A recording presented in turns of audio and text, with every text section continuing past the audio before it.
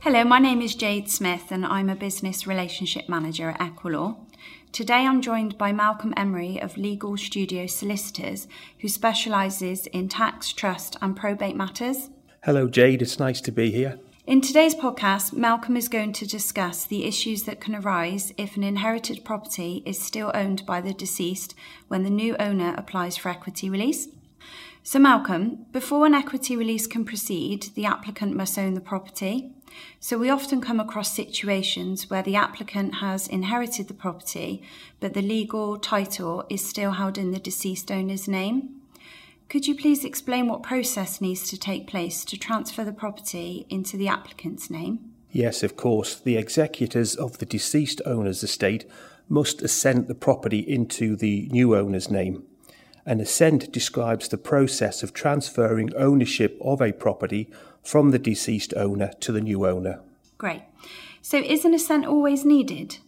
No, not always. If the new owner is also a co-owner of the property along with the deceased, then an assent is not needed. In these type of cases, the deceased owner's name can be removed by the co-owner submitting the deceased owner's death certificate to the land registry together with a form DJP.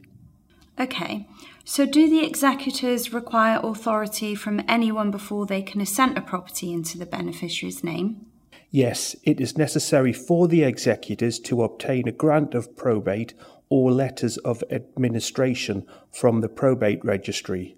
This is the personal representative's authority to be able to deal with the deceased's estate. And Malcolm, you've referred to a grant of probate and also letters of administration. Could you please explain the difference between the two documents? Essentially, both documents do the same job, which is to allow the personal representatives to deal with the administration of the deceased estate. An application would be made for a grant of probate where the deceased left a valid will, whilst an application for letters of administration would be made if the deceased died without leaving a valid will. Thank you, that's really helpful.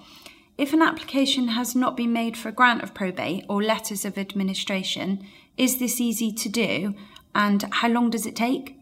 The government have recently recognised that the process of applying for a grant of probate or letters of administration by post can be time-consuming, and so most applications can now be made online.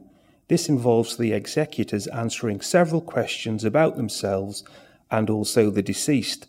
The executors will then need to sign a document called a legal statement, which basically confirms that they have the relevant authority to apply for the grant or the letters of administration.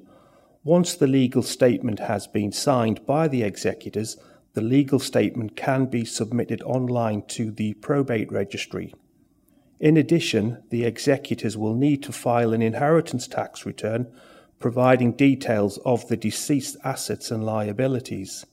The inheritance tax account is needed to determine whether there is any liability to inheritance tax on the deceased estate.